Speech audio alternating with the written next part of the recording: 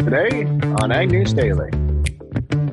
Their mission essentially was to develop a technology that would be able to operate multiple vehicles from a single source. Well, we are sitting here Tuesday, January 17th, Ag News Daily Edition. Tanner and Delaney hanging out. I'm down at a trade show, Delaney, first of its kind ever. What are you up to? I'm in Hawaii this week, Tanner. So I don't know. What's your trade show? Let's learn more about that before I decide who's won this week. The North American Conservation and Drainage Expo.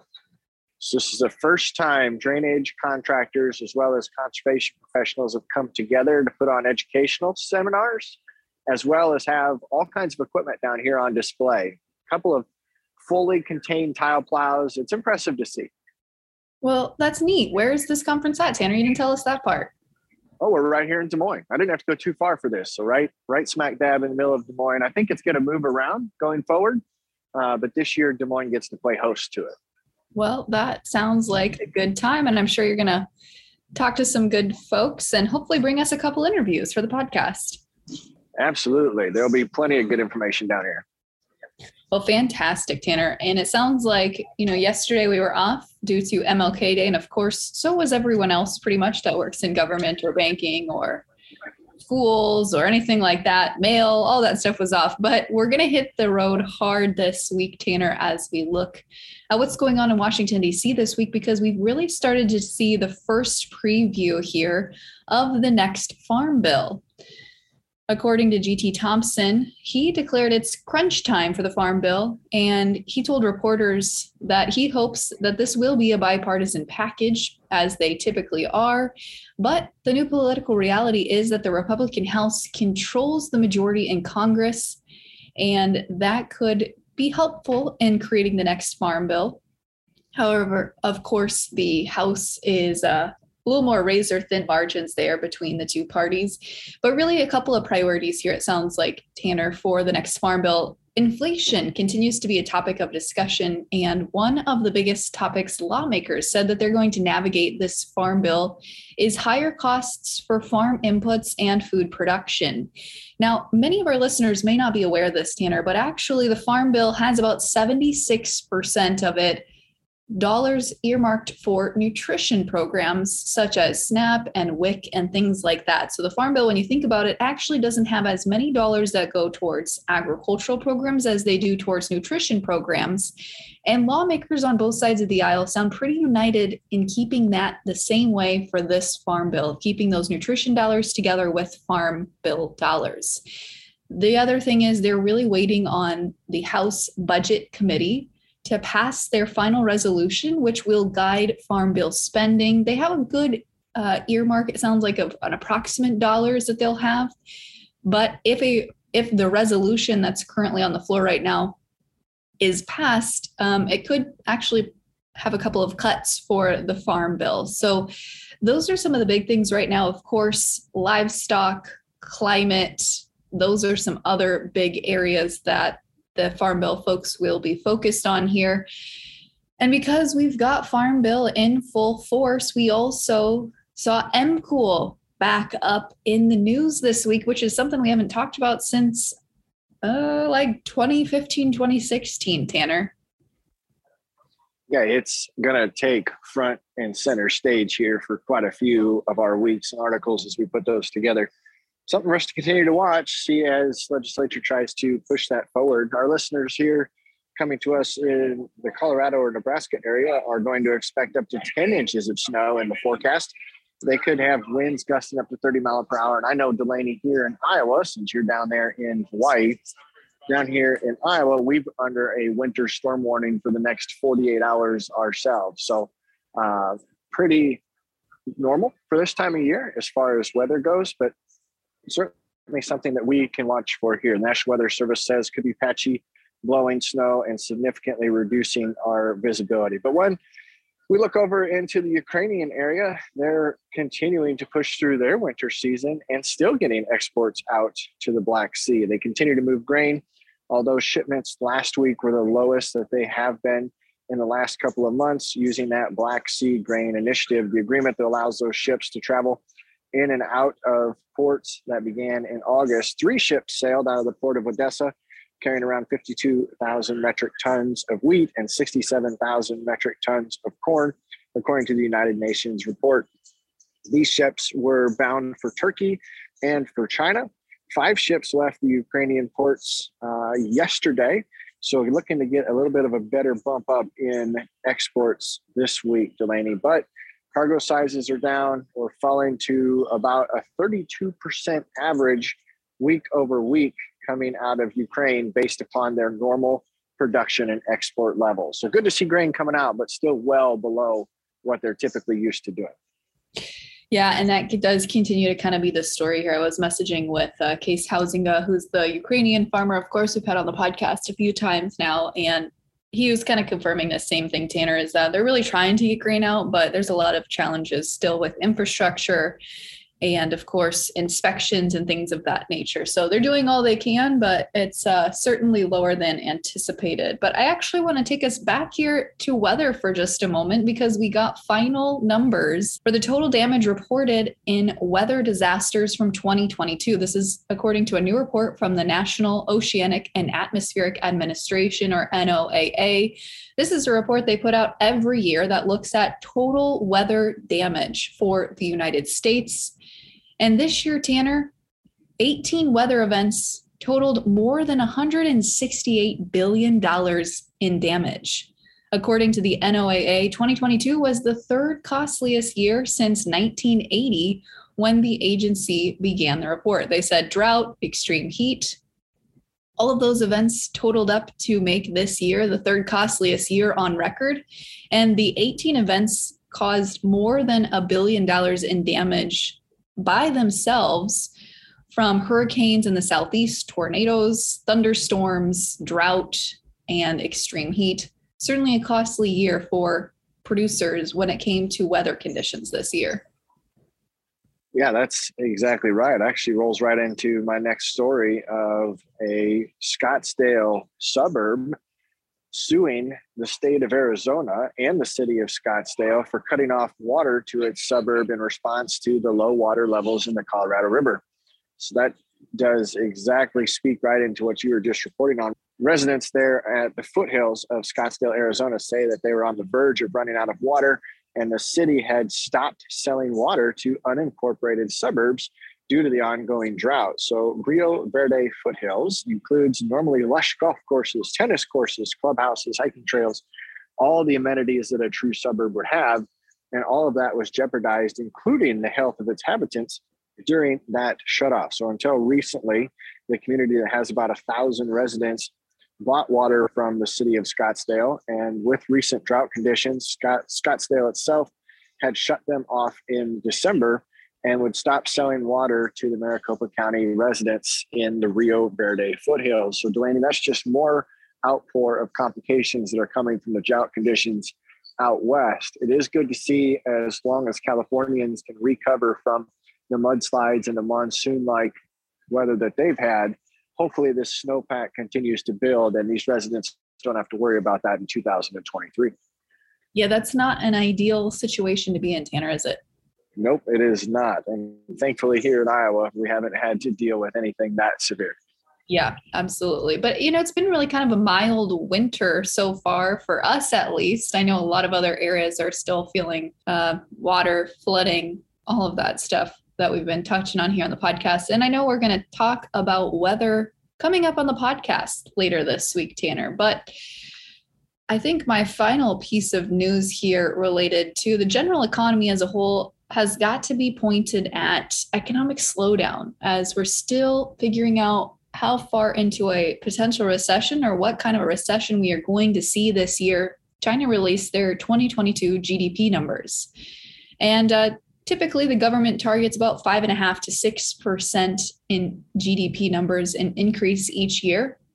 And their 2022 numbers show a rise of just 3%, which is, of course, below their government's target due to COVID restrictions and a clampdown on economic activity. However, that number did come in better than expected by analysts due to a resurgence late in the year as China opened up some of those restrictions. But nonetheless, that helped to increase economic activity right at the end of the year there. And the current expectation for China is that it will emerge with a significant rebound in its economy in 2023, although it's hard to say, Tanner, really, because they're continuing to battle COVID waves. So we'll see here, but China is obviously a really good indicator of what's to come in the larger part of the world, since they are such an economic superpower. But all in all, their population is aging and shrinking, and analysts are saying it's not sustainable from the standpoint of maintaining this strong economic growth that we've seen here really for the last couple of decades. Yeah, I've heard that a lot too, as presentations at conferences as such have continued to back that. I got a couple of quick hitters before we get into markets today. A trade panel backed Mexico and Canada in a dispute with the U.S. over rules about calculating required tariffs on tariff-free automotive imports. So Mexico and Canada had challenged the U.S.'s method of calculating, and a panel backed them. So according to the USMCA Trade Pact, cars to have tariff-free access to the U.S. meant that those two nations had to honor other parts of this trade agreement. And results coming out of the panel's review states that the U.S. was necessarily wrong, but they definitely sided with Mexico and Canada. And a big announcement came out on Facebook today. The big equipment company, Delaney, out of Havre, Montana, is partnering with Rome Agriculture and Construction Equipment out of Cedartown, Georgia, to build a new heavy-duty Big Bud tractor. And the first one will be released in March of 2023. The Big Bud will be featured at the ConExpo ConAg International Construction Trade Show in Las Vegas in March. This new Big Bud tractor, named the 2023 640, will hose a bunch of Caterpillar parts. It will have a 1.5-inch thick frame and will weigh about 70,000 pounds. It will have a C18 engine that will have a horsepower range between 640 and 750 horsepower. It'll be equipped with an 18-speed power shift transmission and will have their 988 heavy-duty axles. Their wheel and tire options will be numerous, including the Titan LSW tires. The main release here, Delaney, states that the new Big Bud will fill a void that currently exists in the industry and will be competitively priced. The Big Bud 640 will provide an alternative that can be used, repaired, and rebuilt without almost any limitation. So it'll be fun to see that pop at a trade show and watch the Big Buds come back to life. I know they're always fun to see the old ones come out of storage, but it'll be cool to see a brand new one. Yeah, those, I actually really like seeing those too. I've seen a couple at trade shows and like Farm Progress Show. I think I saw one year, but they're pretty neat looking. So that's cool. That's going to be revitalized. It's like a comeback. It is. Next thing they need to do is start remaking the John Deere 4020s. And I think everybody would go wild. But what do markets look like today, Delaney? Well, markets aren't going too wild this morning, Tanner, even after we saw last week's fairly bullish WASDE report and a drop in 2022 acres by 1.6 million. Of course, a lot of analysts are still trying to figure out and scratch their heads, where did those acres go? But nonetheless, slight movement here in the March corn contract, up 2.5 pennies here at the mid-morning at 677.5. Dees new crop corn is up 3 pennies on the day, trading right at that 601.5 mark here, Tanner. March soybeans down 2 pennies on the mid-morning at 15.26. November soybeans down 5 3/4 cents today at 13.87 1/4. Hard red March winter wheat is down 2 2/4 cents at 8.41 3/4. And as we hop over to take a look at the livestock markets for today, Tanner, we are certainly seeing mostly weakness in the cattle complex and some strength here in the lean hog market. February live cattle down $1 today at $157.72. March feeders down $1.22 at $181.65. And February lean hogs adding 7 pennies here at the midday at 78.72.5. Tanner, without further ado, we are kicking it over to a Tech Tuesday interview today, chatting with Blue White out of Fresno, California, about autonomous spraying and mowing and all sorts of technology for the permanent crop grower. So let's turn it over to that conversation. Well, folks, for today's hashtag Tech Tuesday conversation, super excited to be chatting today with Luke Hemphill, who is the Director of Partnerships for Blue White, formerly Blue White Robotics, for those of you who may recognize the company name. Luke, thank you so much for joining us today. Certainly appreciate it. Yeah, I'm glad to be here. So, Luke, Blue White has had some deep roots in a lot of different sectors prior to focusing on permanent crops, which you're in today. Tell us a little bit about the origin of Blue White. Yeah, so Blue White was really constructed from an idea from three individuals back in, I would say, like in the mid 2015, 2016 timeframe. And it was founded by three Israeli Air Force veterans. Now, these guys were working on autonomous programs for the Israeli military for probably about 20 years or so, developing everything from 2 to 6 ton vehicles. And their focus was building a system that would allow for these vehicles to be able to operate in a swarm, right? Because I mean, one of the challenges that Israel was facing was they didn't have a lot of people, and to put one person per joystick for a drone just didn't make a lot of sense. And so their mission essentially was to develop a technology that would be able to operate multiple vehicles from a single source, right? A single location. And so after they retired from the military, they got together and they really wanted to be able to bring this space into the global ecosphere, essentially outside of just the military space, right? Bring it to the civilian space. And when they were looking at different industries and different places where this type of technology was really needed, what they continued to come back to was agriculture. I'd say one of the biggest global problems that we have today and are going to continue to have is how do we feed all these people, right? And the folks that have dedicated their lives to this, they need tools. They need new tools that they can bring from technology and be able to bring it into the agricultural space to be able to do more with what they have in front of them. And so that is really what breathed life into what Blue White is today, was this mission to be able to help growers be able to help them be able to build a stronger foundation in what they're doing every single day. And so in 2017, Blue White was founded. We actually started working with drones and different type of pollination type activities with drones, and that's kind of where we started. Very quickly, we realized this technology could be used better in permanent crops. And so when we were looking at where we were going to set up roots, from a agricultural space, we landed on Fresno, California in the Central Valley. This is really the heart of where a lot of the agriculture is coming from, is here in the Central Valley. And so we now have our headquarters based in Fresno, California. And we've been working with permanent crop growers commercially in the market for just about 2 years now. So when you talk permanent crops, maybe not all of our listeners will be familiar with that term. Could you give some examples? Yeah, absolutely. So permanent crops are anything that are permanent throughout the year, right? These are like, we have wheat that is more of it grows and then it's chopped and then it's replanted. Permanent crops stay in the ground. So I'm talking about nut trees, different types of fruit trees like stone fruits, apples, citrus. We're also talking about pistachios, almonds. These are the things that we work with most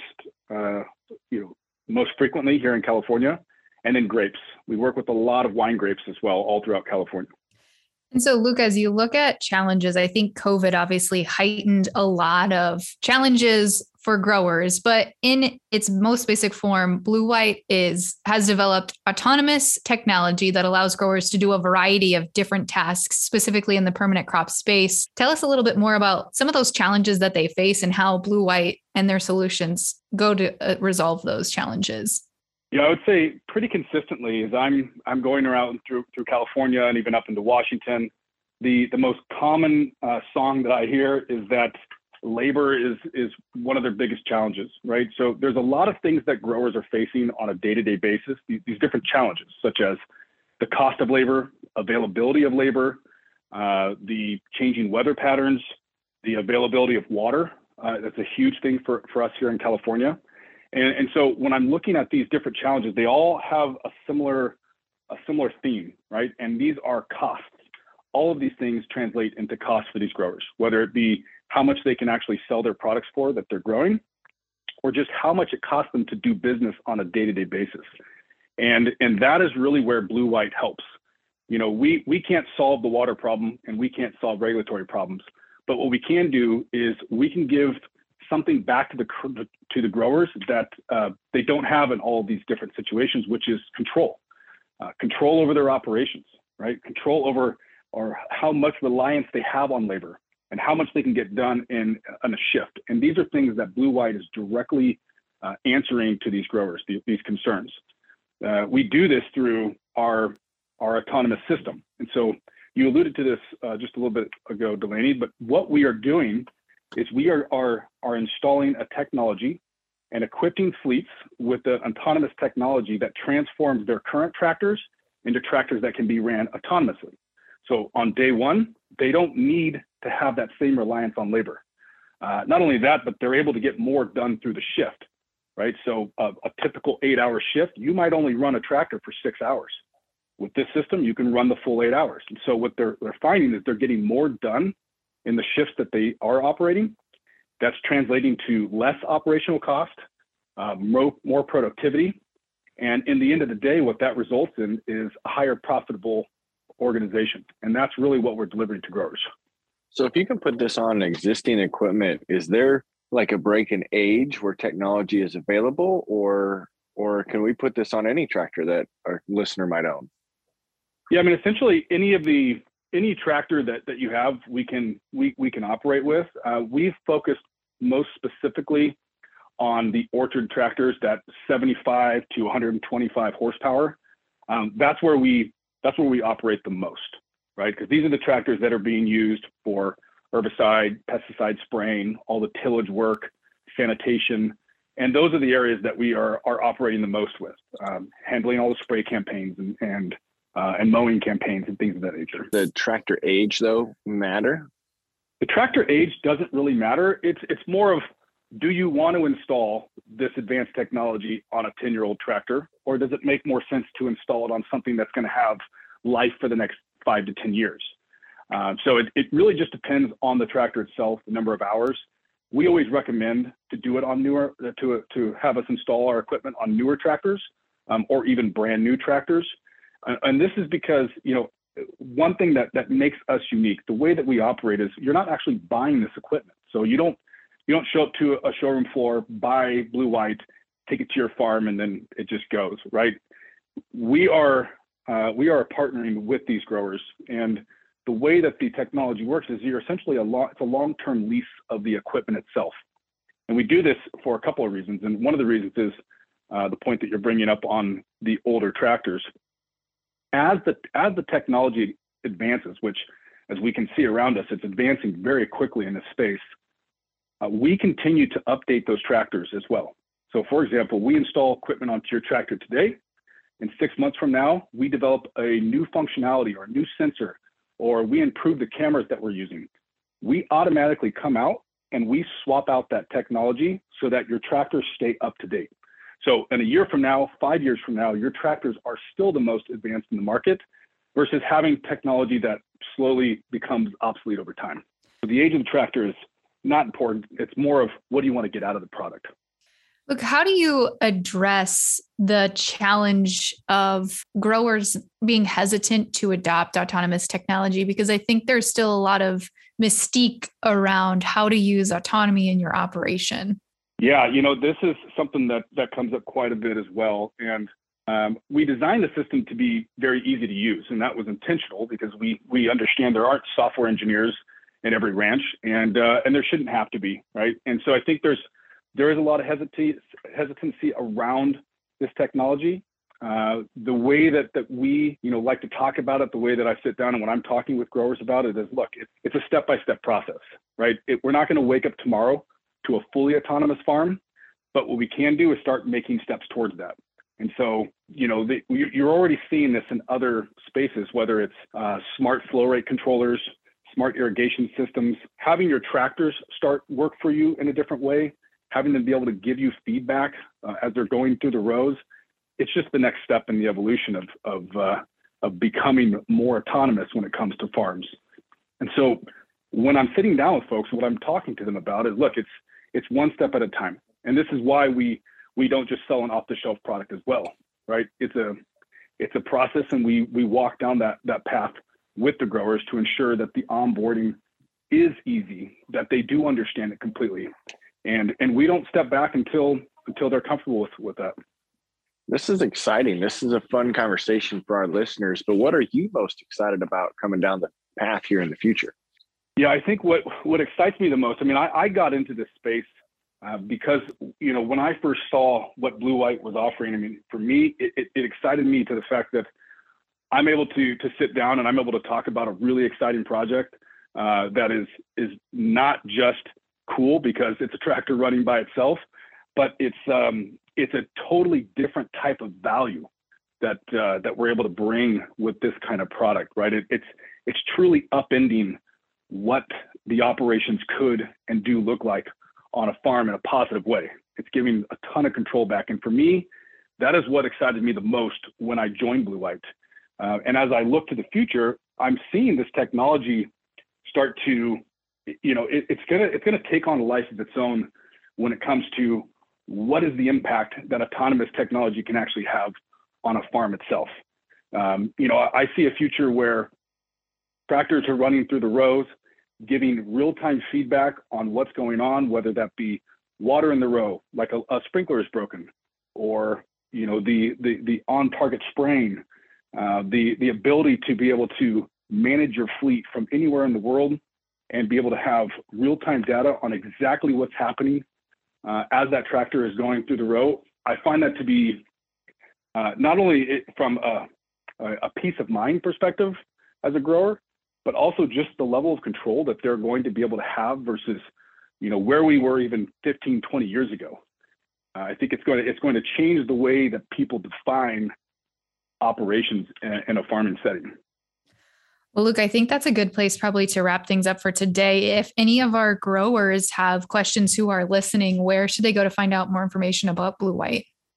Yeah, so you can go to bluewhite.co.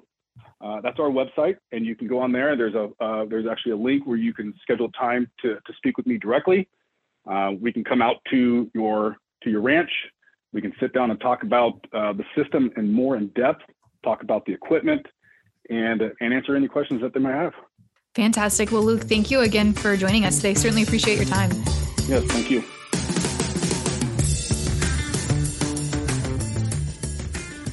Delaney, that was such a cool conversation to be a part of.